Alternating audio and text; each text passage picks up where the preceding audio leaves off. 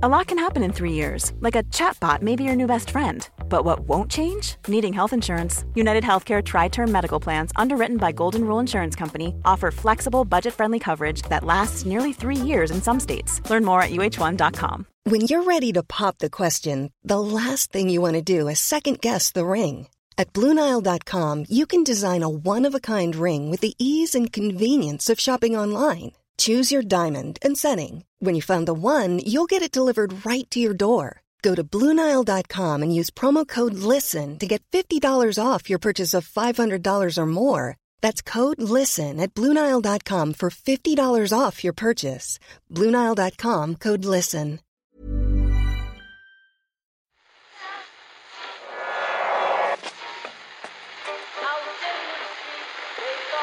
What form is that? That's the second time it's gone off.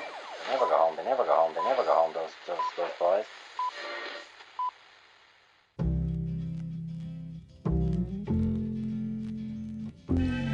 And I said, I want to win the league, but I want to win it better. You can understand that, can't you? Yes. Good lad. So he's almost like having a second captain in the team. Second captain, first captain, whatever. Welcome to the Irish Times Second Captain's Podcast. Owen, Murph and Ken here. Welcome, gentlemen. Hello, Owen. Welcome, Owen. I have one wish this Monday. Yeah. That somewhere in Boston right now, Tom Brady has slung his renowned super chef, Alan Campbell, out in his ear, booted him out of the kitchen, and this very second is raiding the cupboards for the secret stash. You know what I mean? Yeah. Screw you and your wilted greens, Campbell. Where's the good shit at?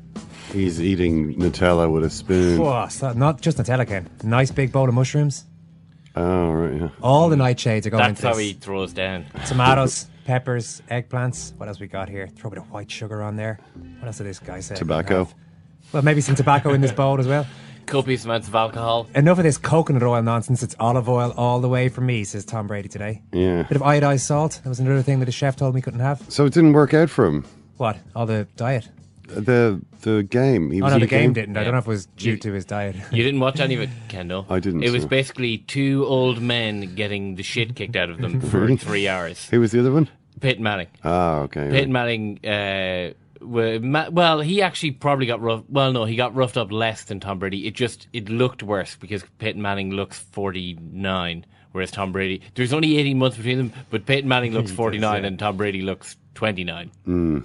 There was a side issue with the offensive line of the New England Patriots, Ken. Yes. Those are the people who are supposed to protect their quarterback. The main issue with them was they didn't seem to be on the field. Right. It was just a quarterback against whatever amount of lads are in the defense, trying his best. A great quarterback, sure. A mobile quarterback. Well, mobility mightn't even be his strongest suit, but a guy who only needs a split second to get that pass away. Unfortunately, he wasn't given a split second. He was being tackled by four lads every time he got the ball. It was literally like there's a guy called Von Miller playing for the Broncos, and it was literally like they had stumbled upon an amazing tactic never before used in American football, that you would put someone extremely fast and agile somewhere along the edges and get him to run around really fast and hit the quarterback with like everything he's got. This has never been tried before. Yeah, and the New England... This is basically what it looked like watching it, that the Patriots were completely caught off guard by this brand new tactic. Von Miller has an interesting diet, Murph. Certainly he did back in 2013. Yeah? Oh, actually, dude, tell me that you Googled the exact same thing that I did halfway through this game. What? Denver Broncos drugs? Von Miller drugs. That's literally what he was. Well, no, I actually saw I think it was our old colleague Mick McCarthy tweeted about it. I definitely saw it on Twitter. I actually didn't even see the tweet, but I mean, that's where our head's at. Anytime I'm seeing someone doing something amazing in the NFL. Suspended Denver Broncos Pro Bowl linebacker Von Miller unsuccessfully attempted to corrupt the NFL's drug testing program with the help of a urine collector before each was caught in a matter that will affect how the NFL's collection testing procedures are done, league sources said. So this guy's come around testing, getting the urine samples, was by all accounts a little bit starstruck by Miller, as often people are, but when they meet their heroes, meet these great sports people. Yeah. Ideally, you would prefer drug testers and collectors not to be necessarily afflicted by that particular issue. But no money was exchanged, apparently. There was no proof of any money exchanged. But just out of the goodness of his heart, the tester decided to help out with a little bit of urine swapping here and there, just to make sure everything's It's not. No. So, do you know the net result for the player in question here, Von Miller, Ken? What was the result? Well, he got the initial 4-week ban, the maximum ban that exists in the statutes for PED use. Doesn't matter how much HGH you sent to your wife, even if that story stacks up, you're still only going to get 4 weeks.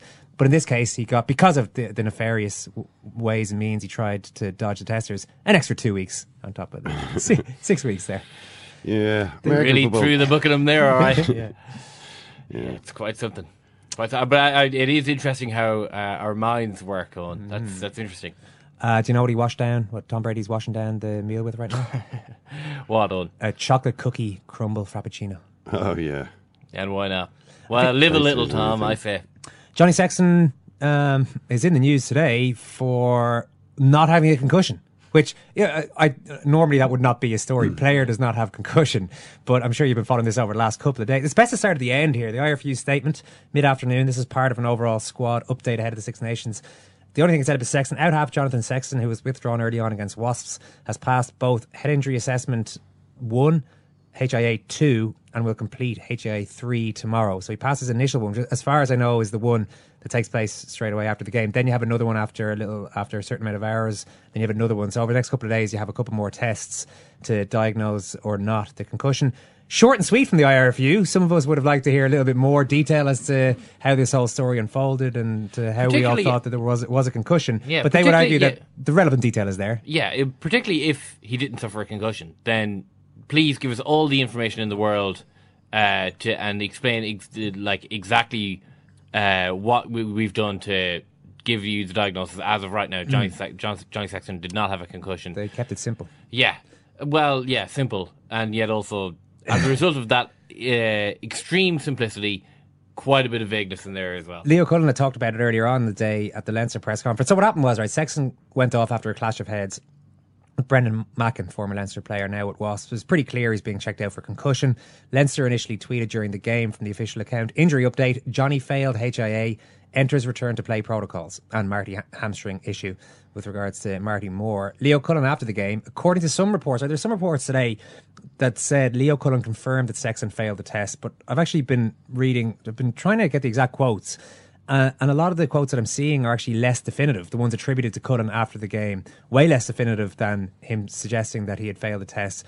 They're more along the lines of what he was saying today, which was, no, he's been checked out, and he's just going to make sure we're erring on the side of caution here. Part of the issue here is that there were no Irish journalists at the game, which is mad when you think about it. But as far as we know, there were no Irish journalists at the game, which creates a bit of a communication vacuum. Normally, a Leinster match would be covered by plenty, but just given where other provinces were at, and particularly where Leinster were at with this match, it's an indictment maybe of where the European season got to. But anyway, that might explain why there seems to be conflicting accounts of what Cullen said after the game. What we know for definite is that the Leinster account tweeted that. Anyway, today, Leinster press conference, Leo Cullen says, he clashed heads with Brendan Mackin early in the game after about 8 minutes and went off and did his HIA assessment, passed his questionnaire fine and was ready to come back out. But the docs just erred on the side of caution. They weren't 100% happy, so they made the call at that stage. So he did not return. Now, World Rugby makes it pretty clear that the head injury assessment is only used to identify a suspected concussion. So whether you do or you don't pass that test in the dressing room, the idea is you do that test, and if you fail that test, you definitely come off because it's a suspected concussion. Even if you don't fail that test, the doctors can say, well, no, we still don't like the look of you, as seemed to happen in this case. We're going to take you off just to be on the safe side. But the actual diagnosis is only made over the next 48 hours. And happily, those tests have come back clear. But a bit of a messy situation overall. Yeah, particularly given, and we all know this already, but the fact that it is Johnny Sexton, he's our best player, but he's also a guy who was stood down for 3 months because of concussion. So, I mean, it's obviously the spotlight is going to be greater on Sexton, and at this time of year, no matter what the injury is, it's a big story if Johnny Sexton gets taken off after 8 minutes of a game. If it's because he's just clashed heads with an opposing player, then obviously it's going to be a huge story. So you would just, in a situation like that, really hope that everyone has their ducks in a row and that what happened is communicated to us as succinctly as possible. Yeah, I know it can annoy players when us amateur doctors out there try to diagnose concussions when we're watching games, as often happens these days. But in fairness, even in commentary, I was watching. It was on BT Sport, and Brian O'Driscoll was in co-commentary, and initially said, "Oh, he just looks like he had the wind knocked out of his sails. Just needs a minute or two to recover." Then he sees the replay. O'Driscoll sees the replay and says, his tone just lowers. He says, "Oh, he took one in the head." You can actually sense it even from O'Driscoll that everyone knows O'Driscoll more than most knows about concussions. And suffer concussions playing rugby. So I think it is fair enough for people to. Well, it's almost impossible subject to talk about in anything other than cautious sort of, because on the one hand you don't want to be like, he'll be fine, get up out of that and be accused of insensitivity to the possibility of of an injured player. Oh, what are you saying? What kind of dinosaur attitude is this? But on the other hand, neither do you want to be saying, oh, there's another concussion for Sexton. How many can Sexton really afford to take? You know what I mean? There's a kind of what can I say? Yeah, what George Hook was saying today in the Indo, that Sexton should consider retirement, consider saving his long-term health. Which is a point of view, probably not one that Sexton really likes to think about. But if he had been concussed again, obviously everybody knows he's been concussed many times. It's a difficult one to talk about. But again, the point being, if you're a co-commentator talking about a live event, it's hard to see how you can really judge the tone when you see that. It's like, it's either he is concussed or he's not, and in either case, completely. And it's not like O'Driscoll was being non-committal, but you could sense his heart sink a little bit when he's looking at going, "Oh no, this could be a concussion for Sexton." We'll get onto this anyway with Shane Horgan very shortly, actually. But I think we're going to get into this first, Murph. That's right, you're a real Irishman. You get the potato I left in your dressing room there? I got the potatoes and the poutine. Huh? And the poutine. Oh, yeah, there you are. Born and bred, in County Meath, little place called Navan. Thanks, Simon. All right there, lads. It's time for another edition of Pierce Brosnan's Emerging Shoutouts. And this one comes from Easter Island. Neither of you been to Easter Island, have you? Haven't been to Easter Island, no. No. Well, it's an extremely small island in the middle of the Pacific Ocean, known mainly for one thing and one thing only. Those statues. It was the home of a great civilization which passed into extinction. It's thriving football league. You're both correct. As we're about to find out, James and Catherine. Right. Dear Owen, Ken and Murph, long-time listeners, first-time riders, after 3 years living in Sydney and almost as long listening to the Second Captain's podcast, the pull of home and the lure of US Murph visiting Ireland became too much, so we decided to pack up our Australian lives and take the plunge to head home for good. However, on the way, we couldn't pass up the opportunity for one last big trip to Latin America, so while on one of the most remote islands in the world, Easter Island, Rapa Nui, the navel of the world, showing off. Our listeners can't help it. They all like to show off. Well, that's fine. Everyone who goes on holidays or lives abroad does like to show off when they get back. Though it's true. Yeah, the native name, of course. Yeah, shut up. We stumbled across a local league game between hosts Hangaroa and visiting team Mataroa, who are based 1 kilometre down the road. Yes, Easter Island, population approximately 6,000 people, has a thriving football league. When we arrived just before half-time, the home side were down by 2. However, that quickly changed within 15 minutes of the restart after a 5-goal flurry resulted in Mataroa being ahead 4-3. And that was how it finished. The match was complete with a state-of-the-art all-weather pitch, a raucous crowd, and a linesman in a high-vis t-shirt and denim cut-offs. That's always a good look. Seeing this live football exhibition prompted us to seek out the ancient Rapa Nui 15-man Maui squad on the island. See photo attached. To this day, they are still lined up for the national anthems, albeit after being reassembled by a Japanese crane company for a promotional video in the 1960s. I would like to see that ad. So this seemed like a perfect spot for Pibezo. During our tour of the island, we also came across a moe that looked eerily similar to a former Millwall and Ireland player, regular contributor and bringer of mince pies.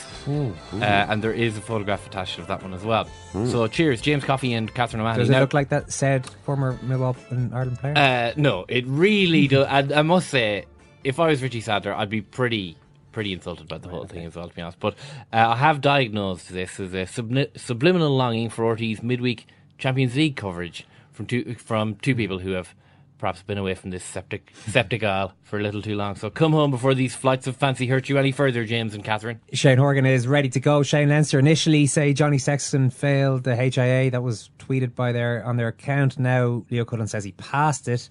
And this afternoon the IRFU have confirmed that he's passed his first 2 tests. He completes his 3rd tomorrow. Does that all set your mind at ease?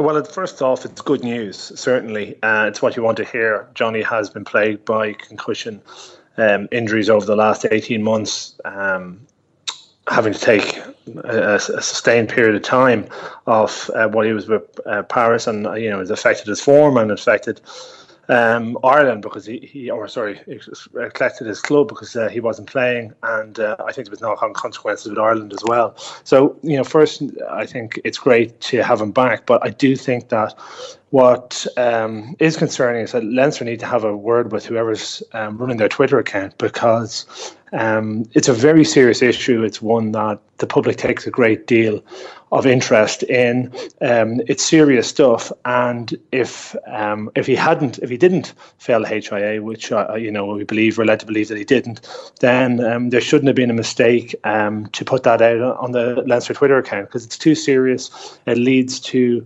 more questions. It leads to allegations of potential cover-ups, and it just doesn't help anyone. The fact remains that he did suffer a head injury and that he was withdrawn from the match by the doctors, who, as Cullen says, weren't 100% happy. So they made the call at this stage, so he did not return. In a way, are we getting too bogged down in whether or not he passed that specific test or whether he answered the questions correctly? I mean, he still suffered a head injury and the doctors still decided to take him off. Well, a couple of things. I suppose it depends what faith you have in the HIA protocols. I'm not sufficiently well versed to know how good they are, but they are the standard ones at the moment, the ones that the RFU have taken on board, and they're the ones that are used to indicate whether there has been a head injury. So, that's one side of the coin. The other is that I think it's a positive move that that the doctors took Johnny out of the game, given that there was a non-issue of a game anyway. Not that should make a difference necessarily, but the fact that they had some concerns, given Johnny's past experience and injury profile with this kind of thing, I think it was a really smart move to take him out. I don't think we should then be criticising the doctors for doing that.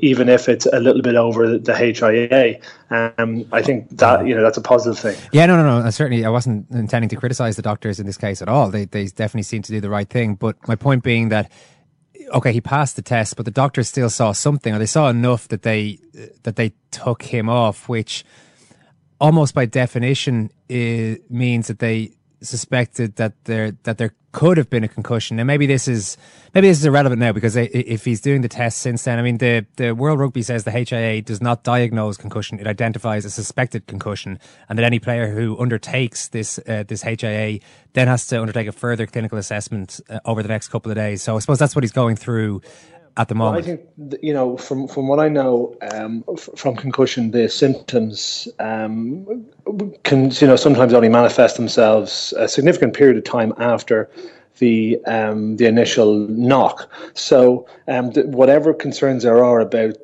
the practicalities of HIA1 and whether, I know there's some discussion and some disagreement as to whether that is a useful protocol for assessing concussion. Yeah. If the doctors had any doubts, and I think maybe that's a probably more important protocol than actually the HIA1.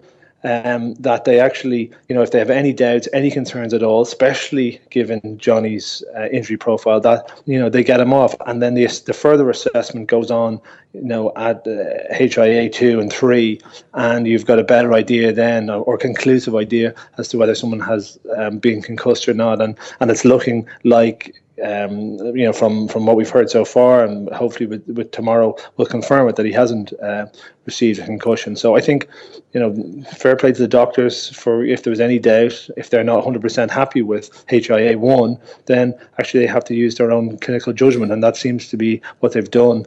And it's just actually a shame that the Leinster Twitter account put that out, because it puts a lot of doubt out there in people's minds. And you have to remember that head injuries and head knocks are a part of the game as well, unfortunately. The people are going to take knocks. Johnny Sexton's not going to go out through the rest of his career without taking a knock. And it's just about being as careful as you possibly can with players to make sure that they're not put in a dangerous position. It was interesting, yeah, and you mentioned that about players, and I know the narrative in the last couple of years seems to have developed to the point that there's almost an acceptance that players now understand all the dangers and that they're always going to do the right thing, they'll always go by what the doctors say, which may well be true after games if they're stood down, etc. But even as this was happening, as he was being assessed on the field, the play suddenly went back out Sexton's direction and he jumps up and he makes another tackle and then he goes back to the doctor to get checked out a little bit further. And this isn't specific to Johnny Sexton, but do you buy into the idea that players are actually that much further along the line when it's still in the heat of battle, or is a player still going to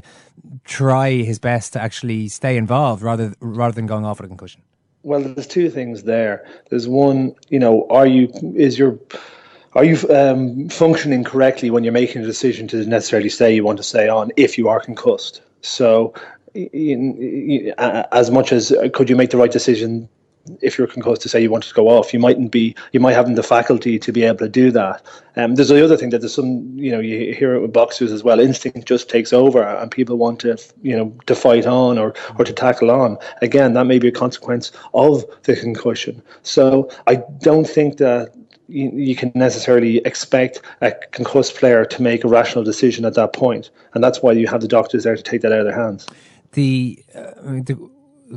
We've talked about Sexton's tackling technique and all these things. And I don't know, in fairness, this one, I don't know if there's much he could have done about it, really. It's a secondary tackler, really, and Mackin just sort of, the way he turned, looked reasonably unavoidable, the actual contact from that point of view.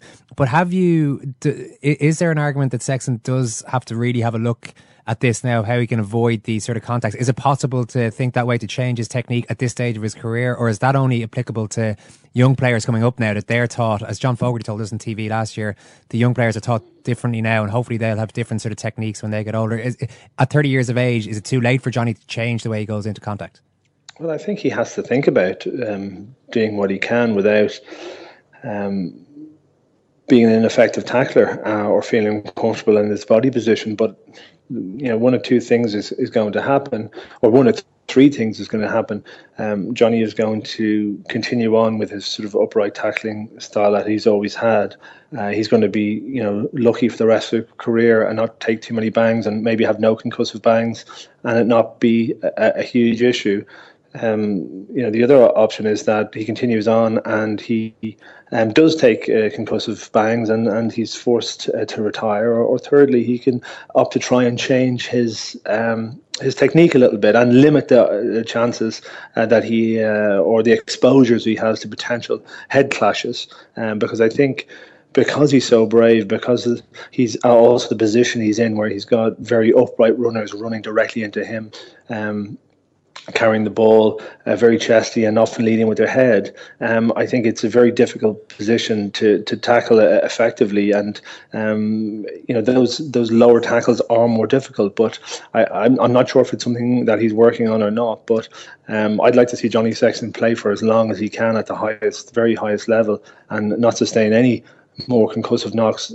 Sometimes things just happen and there's nothing you can do about it. I do think this weekend was potentially one of them, but if you do have any opportunity to limit severe concussive injuries, then I think you need to investigate that, and it's worth working on. Not a great couple of days for Leinster between the record European defeat, that the mess that was made of the Sexton situation, and Marty Moore now going to Wasps after all, despite interventions from Leinster to try to get him to reverse the decision or try to get him out of that contract. He's going there now. Is it in any way a good move for the player, do you think? Yeah, it could be, and I'm never too bothered actually when players who aren't starting 15 tend to move around and get some more game time. I think he was in a fight certainly with Tadhg Furlong at Leinster, who were both, I think they're both coming to the stage where they're looking to dethrone Mike Ross, as it were, and one of them was going to probably only going to win it, and I think Mike Ross is going to be there for a bit of time yet.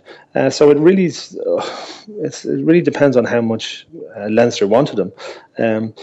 Now, if they chose to make a decision to say Marty Moore can go, we can't compete with the wage level that was, are indicating that they're willing to pay, then that's one thing. And I think sometimes you have to draw a line in the sand and you go, we don't think this player is worth any more than this amount. We can't afford to pay any more than that. Now, if that was the case, then fine. But if they were trying to lowball him, if they were trying to get him for less than he is worth, or they could afford to pay, then I think that would be, a huge mistake. And I think, Leinster certainly have and the other provinces, they have a history of regretting letting players go when they could have retained their services for a few pound more, not insignificant sums, but certainly sums that almost as soon as the deal was signed and the player that they didn't think would go, but they almost immediately regret that they didn't go that extra sum to retain them. Yeah, it makes sense. Just a very last quick word on the news in England today that Dylan Hartley is taken over as captain. What does that tell you about the future direction of English rugby? I don't know. I really don't know. I just don't think it's ideal. I think it's a poor decision. Really? Yeah, I really do. I don't think he's a man to lead the English team. I think he's not a man. You need your captain to be respected throughout the team. And, I'm not one that overstates the importance of captains, and we've spoken that before, but you need to have someone who carries himself in the correct manner, who's respected throughout the team, and someone who doesn't make too many mistakes and stays on the pitch the whole time. And this guy doesn't. He constantly is doing something silly. And he's a proven track record of making mistakes in key pressure times in matches and in big matches. Why you'd want that person to lead your country and make the big decisions, I don't know.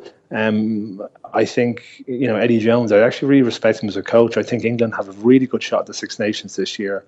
But I think Eddie Jones he's been naive in some of the stuff he's done so far. Very much talking about, he'd actually no respect for anything that England have done over the last while. Completely thrown the baby out with the bathwater. Spoken off the record about some players that I thought was really indiscreet, and now he's picked a captain that just isn't captain material. And I think there'll be, you have too many players looking around that changing room, looking at their captain and going, this guy is a bit of a turkey. All right, can't be more definitive than that, Shane. Thanks a million. See ya. So he's almost like having a second captain in the team. Second captain, first captain, whatever. Richie Sadler's here. Richie, how are you? How are you, lads? How are you, lads? Richie, how are you, lads? How are you doing this week? I'm marvellous. Look at the joy on my face. Look how happy I was. What the fuck happened? No, really. What happened? When John was young, everyone in the city knew about it, but no one had seen it. It is not war and death and famine. It's not that at all. It's the opposite of that. It's persuaded of the world outside of that. That's why sport's important.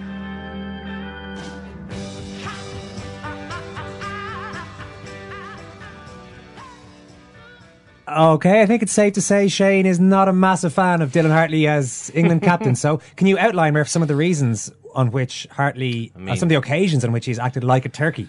Well, if we're going to go making a big deal about these things, but he's 29 years old. He's amassed 54 weeks of suspension. Wow. Over a year for offences including eye gouging, biting, punching, elbowing, headbutting, and swearing at a referee. Yeah. So, the lack of self-control means he's missed out on the 2013 Lions tour to Australia. That was the swearing at a referee in a Premiership final, which is and also last year's World Cup. And that's that's basically to the point that Shane was making, that these aren't like incidences where someone's tried to get under his skin and he couldn't handle it. These are like big pressure moments in his career. Like, he knows he's on like Last Chance Saloon with Stuart Lancaster before the World Cup last year. Can't help himself, get sent off. Is already named on the Lions tour to go, and then playing in a Premiership final where he's the captain, swears at Wayne Barnes and gets suspended for 12 weeks or whatever it was. So, this doesn't seem like a very smart move. I kind of think, Murph, that a lot of people over the years have sought to wind him up. I know you're saying it's not always the case, but Warren Gatland, I don't know if you remember what he said back in 2011. Go on. So Gatland was quick to criticise the Saints hooker over a confrontation with his Blues counterpart Gareth Williams at Franklin's Gardens, right? The players exchanged words, etc., etc. Now this is, as far as I remember, ahead of a Wales-England game. So this is the coach of Wales talking about one of England's players. He was not prepared to step outside to the back of the stand with Gareth Williams when he was invited to, so we will see how he fronts up against us. England's line-out imploded against South Africa in the autumn, and a couple of weeks ago Hartley went to pieces playing for Northampton at Leicester. Kiwis have been known to crack under pressure and choke, so let's hope he does on February the 4th. Dylan Hartley is born in New Zealand. I don't know. Rotorua. Just like the reaffirming of the date of the game there really put me in mind of Bernard Hopkins there. Yeah. It actually says Feb 4 here, but I presume that might be journalists writing in a certain style. Yeah. Yeah, that's a pretty interesting way for a head coach to talk. So you don't think he's the best man to lead England forward either, by the sound of things? Well, I don't know that he's a absolute nailed-on starter even. I mean, reading the... Well, he is now, you would assume. Well, yeah, reading the English newspapers over the last couple of days when it became increasingly clear that Dylan Hartley was the favourite, they're lining up to say that he is not playing brilliantly at the moment, that he's by no means the form hooker in English rugby. So, like, the least you would expect is that, well, at least he's definitely going to get his place. I mean, he might be a hothead, but at least he's definitely going to get on the team. I mean, if you're going to take a risk on a guy with a guy who's been suspended for over a year combined, I mean, you would have to think that the least you could say is that he's a certain starter, and he's not even that. The Irish Times Second Captains football podcast is out now. They have asked for that, really. You can laugh. It was the World Cup. I'm a little bit of an idealist, but having said that, I want to be like me. Well, you don't know what you're talking about. What did you know? I managed to stay alive for 6 days. We're going to leave it there. I'd say it to your face, and I'll say it to you now. Come down to Anfield and we'll see them, won't we? What you doing down here, you shawny man? Yeah, it's a good weekend of football on. We talked about the Arsenal-Chelsea game and what went wrong for Arsenal there. We talked about the disappointing results for Manchester United and for Everton, and also a little bit about probably the game of the weekend, Liverpool's 5-4 win at Norwich. All right, the fresh allegations of match fixing at the Australian Open the whole thing is the allegations have taken over the tournament, really. The players have had to answer. Initially, there was the BBC BuzzFeed story, right? So a lot of the players having to talk about that. Djokovic being asked about a specific match he was involved in 2007. In a roundabout way, the world number one was being asked if he threw a match there, which was quite noteworthy.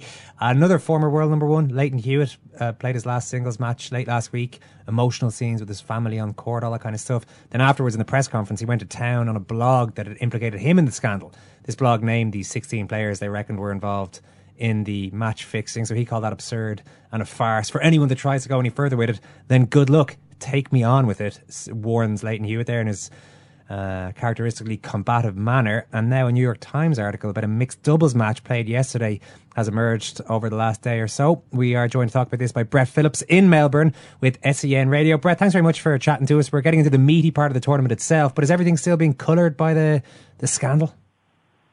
Yeah, it's a big talking point, certainly, Owen, and I suppose the latest revelations today about, a mixed doubles match yesterday here, which obviously, the Tennis Integrity Unit and Tennis Australia have made a comment on it, and both players have certainly been questioned, but we don't have any other information probably on it at the moment. But look, it is a shame that, I suppose, that story has bubbled away and surfaced with the first Grand Slam of the year. Look, it hasn't stopped some great tennis here, and the crowds are filing into the tennis, but I suppose it's cast a little shadow over the sport, which we know has been around for some time, that particular issue, but been brought to light again here at Melbourne Park. Yeah, it's interesting that story came to light, and the two players involved, one of the mixed doubles teams had to feel questions about it afterwards, because you would imagine this is the kind of thing that happens, that goes on, but usually it's just in this current climate, it ends up that it becomes a public issue and the New York Times report about it. Yeah, look, Ben Rothenberg is here, certainly had a fair bit to say on it today, and I know the Victorian Police here, who I suppose are linked in with the Australian Open, in the case of any sort of incidents on or off the court, have spoken to both the players, and certainly they've made comment that there was nothing sinister in the way they lost yesterday. I think Marrero was actually had an injury going in. That's their line, but yeah, like I suppose there's a lot of people who are a little bit wary of the whole situation at the moment, and whether it is going on. I suppose we'd be naive to think that, there isn't maybe some form of match fixing going on. I mean, look, there's been some convictions since the Tennis Integrity Unit was formed back in 2008. I think there's been, 6 or 7 convictions, but these have been players that have been lower down on the tour. This stuff has never really been associated with players, certainly in the top 100 who are, earning a decent living out of the sport. But for those who are certainly lower ranked, when you know the ins and outs of how prize money works and the expenses of a sport like tennis, you can maybe see why this sort of stuff, could appeal to some people who actually make some sort of living out of the sport. Do you find yourself, or have reporters found themselves looking at games differently since the report came out? Well, it's interesting because, we have 2 young Australians, Owen here, who are massive talking points, Nick Kyrgios and Bernard Tomic, and sometimes for the wrong reasons, to be fair to say, and the way they play at times, you wonder whether their heart's in it, and they play some games and some points that you just scratch your head and think, well, they're not playing those clearly at 100%. I'm certainly not casting any aspersions on them directly, but that's just an example of some players at times do make you wonder. When they sort of pull up a little bit short or maybe concede a set, not deliberately, but you can see their mind is maybe thinking ahead to the next set, so they might be not playing with that same sort of intensity to end a set.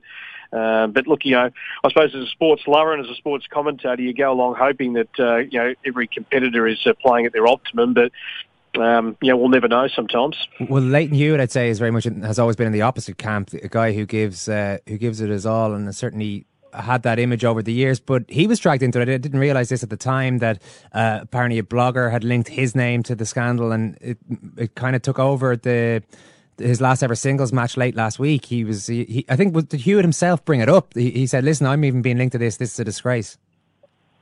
Yeah, and look, you'd never link Leighton Hewitt with any of this sort of stuff. I mean, I suppose we've been celebrating his 20-year career in the last week, and I spoke to his father, Glenn, on our radio program here yesterday, and that's, I suppose, the legacy that he has left, that every time he stepped out on the court, he gave it 100%, and you knew that Leighton Hewitt wasn't always 100% fit in a lot of his matches that he's played. He's battled a lot of injury across his career, so he's the last person that you'd be linking into any of this sort of stuff. But look, I suppose if the ATP and the Tennis Integrity Unit do their job properly, and that's been, I suppose, a bit of the criticism that's come out of Melbourne Park from some of the leading players, are they actually doing enough? Are they actually really investigating this enough to bring more culprits to the table?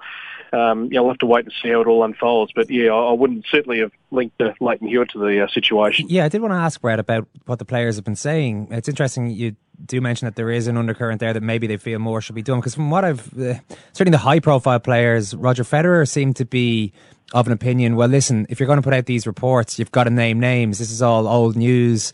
This is all from 10 years ago, and it's the same names popping up. So he seemed quite hostile towards the reporting by the BBC and BuzzFeed. Obviously, Leighton Hewitt was annoyed that his own name subsequently got linked to it. Novak Djokovic had to field questions as well. Have there been any players coming out really baldly and saying, look, this is brilliant journalism, this is exactly what the sport needs, there's a problem here that needs to be weeded out? Oh, look, I think the leading players have. Andy Murray, was very strong here. Novak Djokovic as well. The leading players who are, I suppose, the real statesmen of the game, the people that we certainly sit and listen to, because certainly the ATP has made the comment that they're not going to go on just hearsay. They want to go on genuine evidence. Well, the players' point of view, the leading players, well, actually, is enough effort being made to actually go out and find that evidence? Is there enough resources within the ATP's Tennis Integrity Unit to actually go out and fix this problem? So I think that's the thing they're questioning. I said in the press conference here on the first couple of days, and you get told that $14 million has been pumped into this whole program.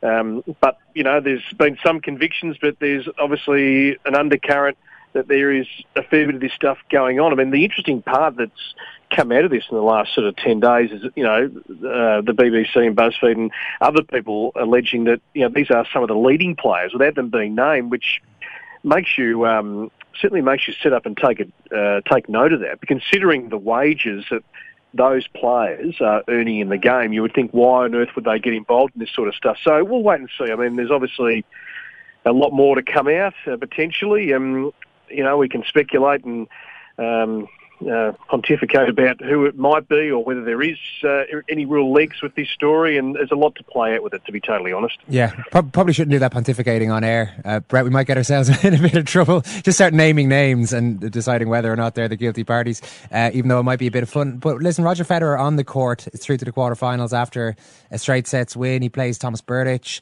This is Grand Slam. This will be Grand Slam match number 302 now for Roger Federer. It's incredible stuff. Are people giving him a chance? I mean, for the tournament?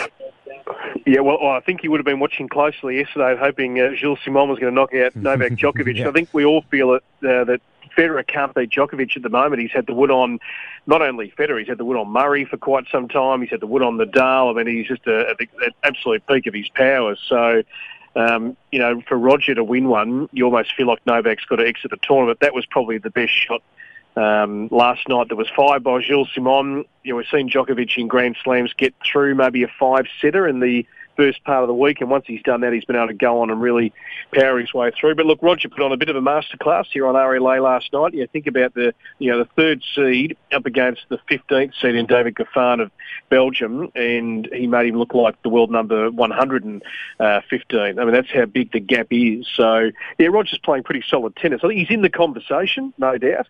And you think, a couple of those Grand Slam finals last year, he wasn't that far away from Novak, but geez, he's good, Djokovic. And where we sit in the bunker here, Owen, we get such a close-up view of how the players control the court. And Djokovic's athleticism, his retrieving ability, great off both wings. He's a complete package at the moment, and he's certainly going to take some beating again. Is there an argument that what Federer is doing, even to stay with the likes of Djokovic, even to be, as you say, in the conversation at his age and with the amount of matches he's played, that's in some ways as powerful an achievement as all the Grand Slams that he won in his prime? No doubt. Yeah, look, I think, we're all thinking that Roger might play maybe another couple of years. I mean, he's been blessed in the sense that he hasn't really had a serious injury across his career. He's still got a great passion for the sport. He still is very driven to play. I mean, life has changed having children. It's an amazing job he does, actually, to have 4 children and taking them around the world. His wife, it's a fairly big entourage that follow Roger Federer, but he still wants to win majors, and I've got no doubt. I mean, look, it's always been talked about the rivalry between Djokovic and Federer. I mean, clearly there's respect, but there's not a great affection for each other, and that goes back to some incidents going back, I think, when Novak came onto the scene and Roger was well established. So I think that's the thing that's driving Roger. He just loved to try and win another major and dismantle Novak Djokovic. And whilst that possibility is still there, that's why Roger's still playing. Listen, Brett, brilliant to talk to you. Thanks so much. Pleasure. I say I'm 1,000,000%. That is better than 100%. I put Flying Johnny in Semple Stadium in Paris. Lex Luger, we got a date with Destiny right now. Yeah. That was Brett Phillips of SEN Radio in Melbourne. I do need to correct myself on the Federer stat there. He's actually going for his 302nd win in Grand Slam matches against Berdych. I think I said 302nd match, but he went through the 300 win barrier in the 4th round.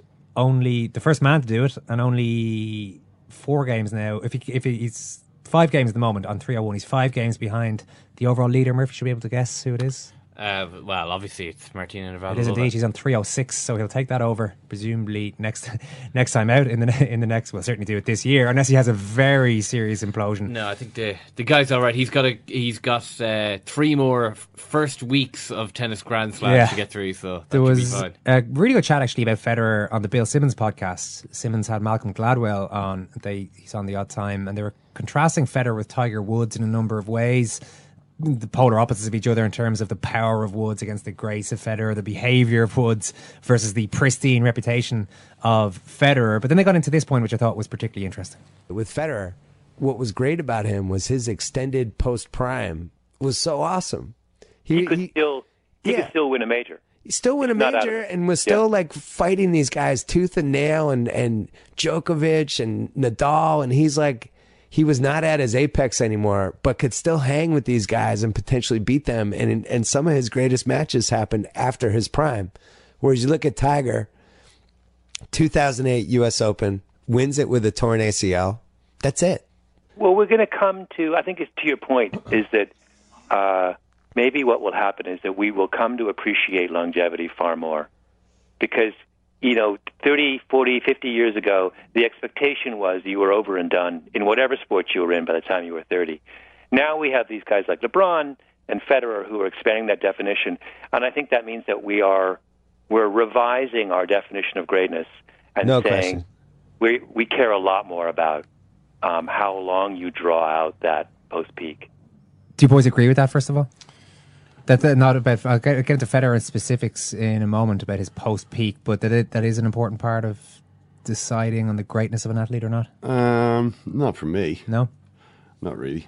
You're more of a George Best man, say, than I'm trying to think of somebody. Well, a Leo Messi man, the way his career is going. Looks like there'll be longevity there. Well, Lionel Messi's career already has longevity. If it was to stop today... It's a pretty good career. Yeah, it would still have been an unfeasibly long, an unfeasibly protracted spell of incredible productivity from him.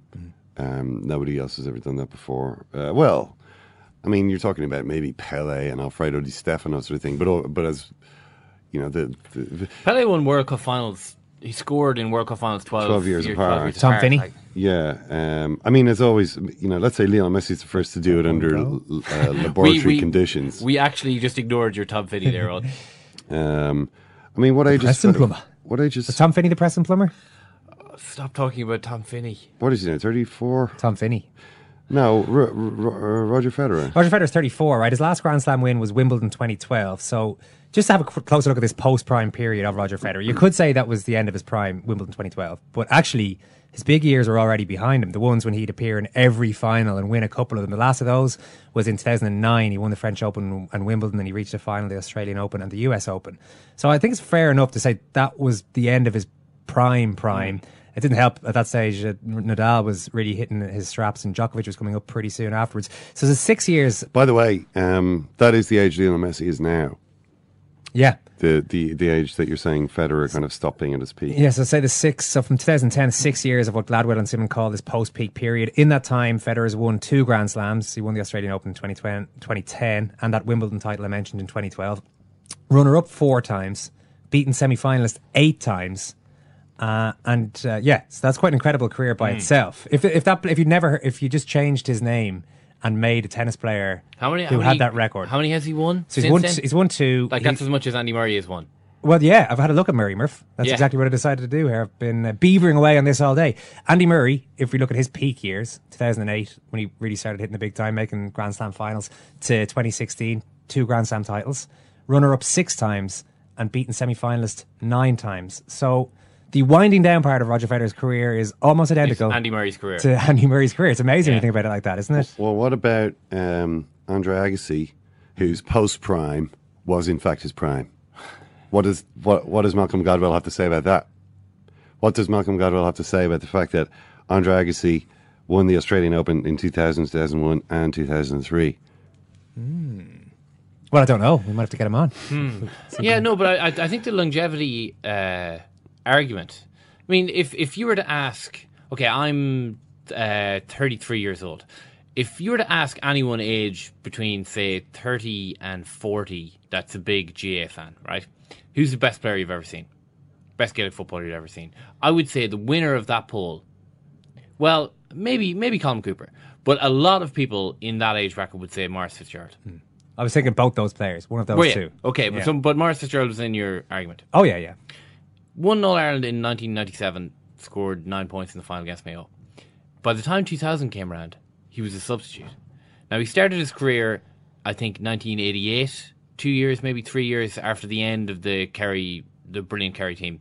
Basically, his career was getting beaten by Cork. That was basically his career up until 1997.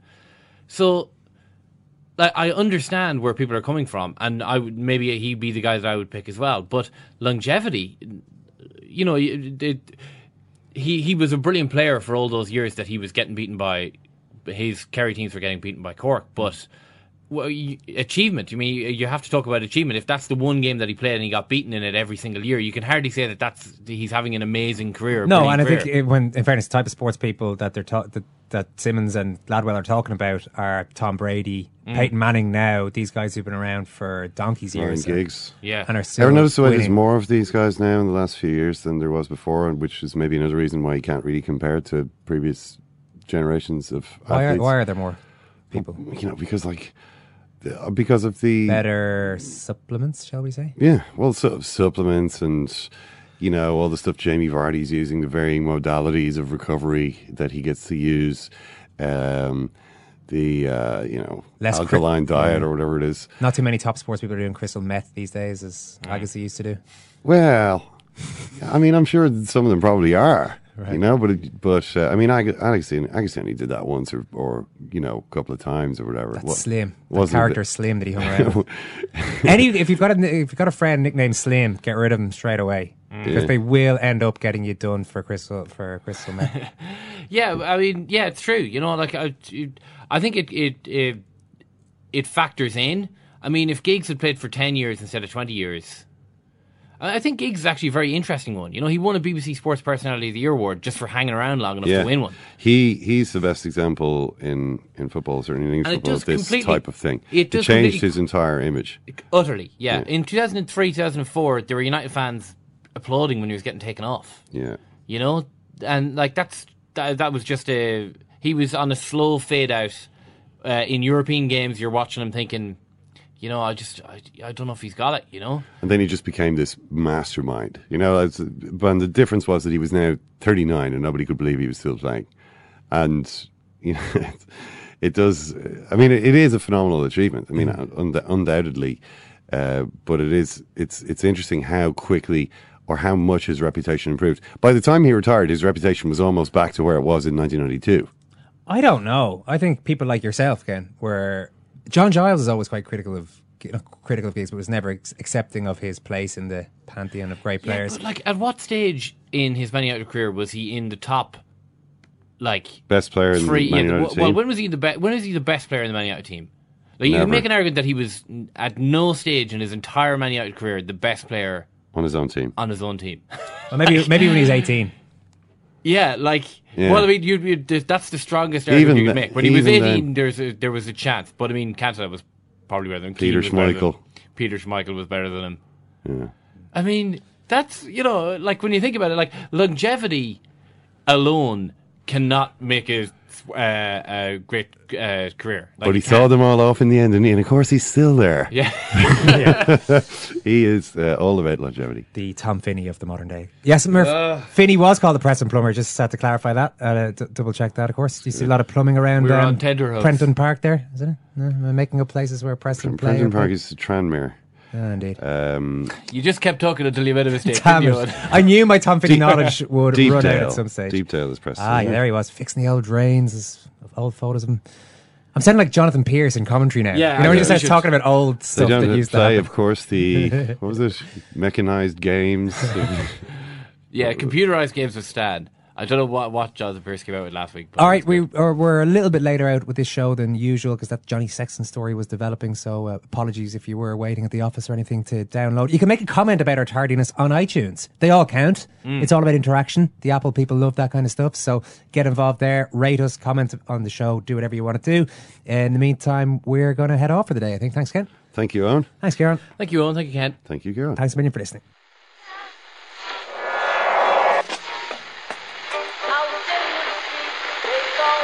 What is that? That's the second time it's gone off. They never go home, those boys. Hey, it's Danny Pellegrino from Everything Iconic. Ready to upgrade your style game without blowing your budget? Check out Quince. They've got all the good stuff, shirts and polos, activewear, and fine leather goods, all at 50 to 80% less than other high-end brands. And the best part? They're all about safe, ethical, and responsible manufacturing. Get that luxury vibe without the luxury price tag. Hit up quince.com/upgrade for free shipping and 365-day returns on your next order. That's quince.com/upgrade. Mom deserves the best, and there's no better place to shop for Mother's Day than Whole Foods Market. They're your destination for unbeatable savings, from premium gifts to show-stopping flowers and irresistible desserts. Start by saving 33% with Prime on all body care and candles. Then get a 15-stem bunch of tulips for just $9.99 each with Prime. Round out Mom's menu with festive rosé, irresistible berry chantilly cake, and more special treats. Come celebrate Mother's Day at Whole Foods Market.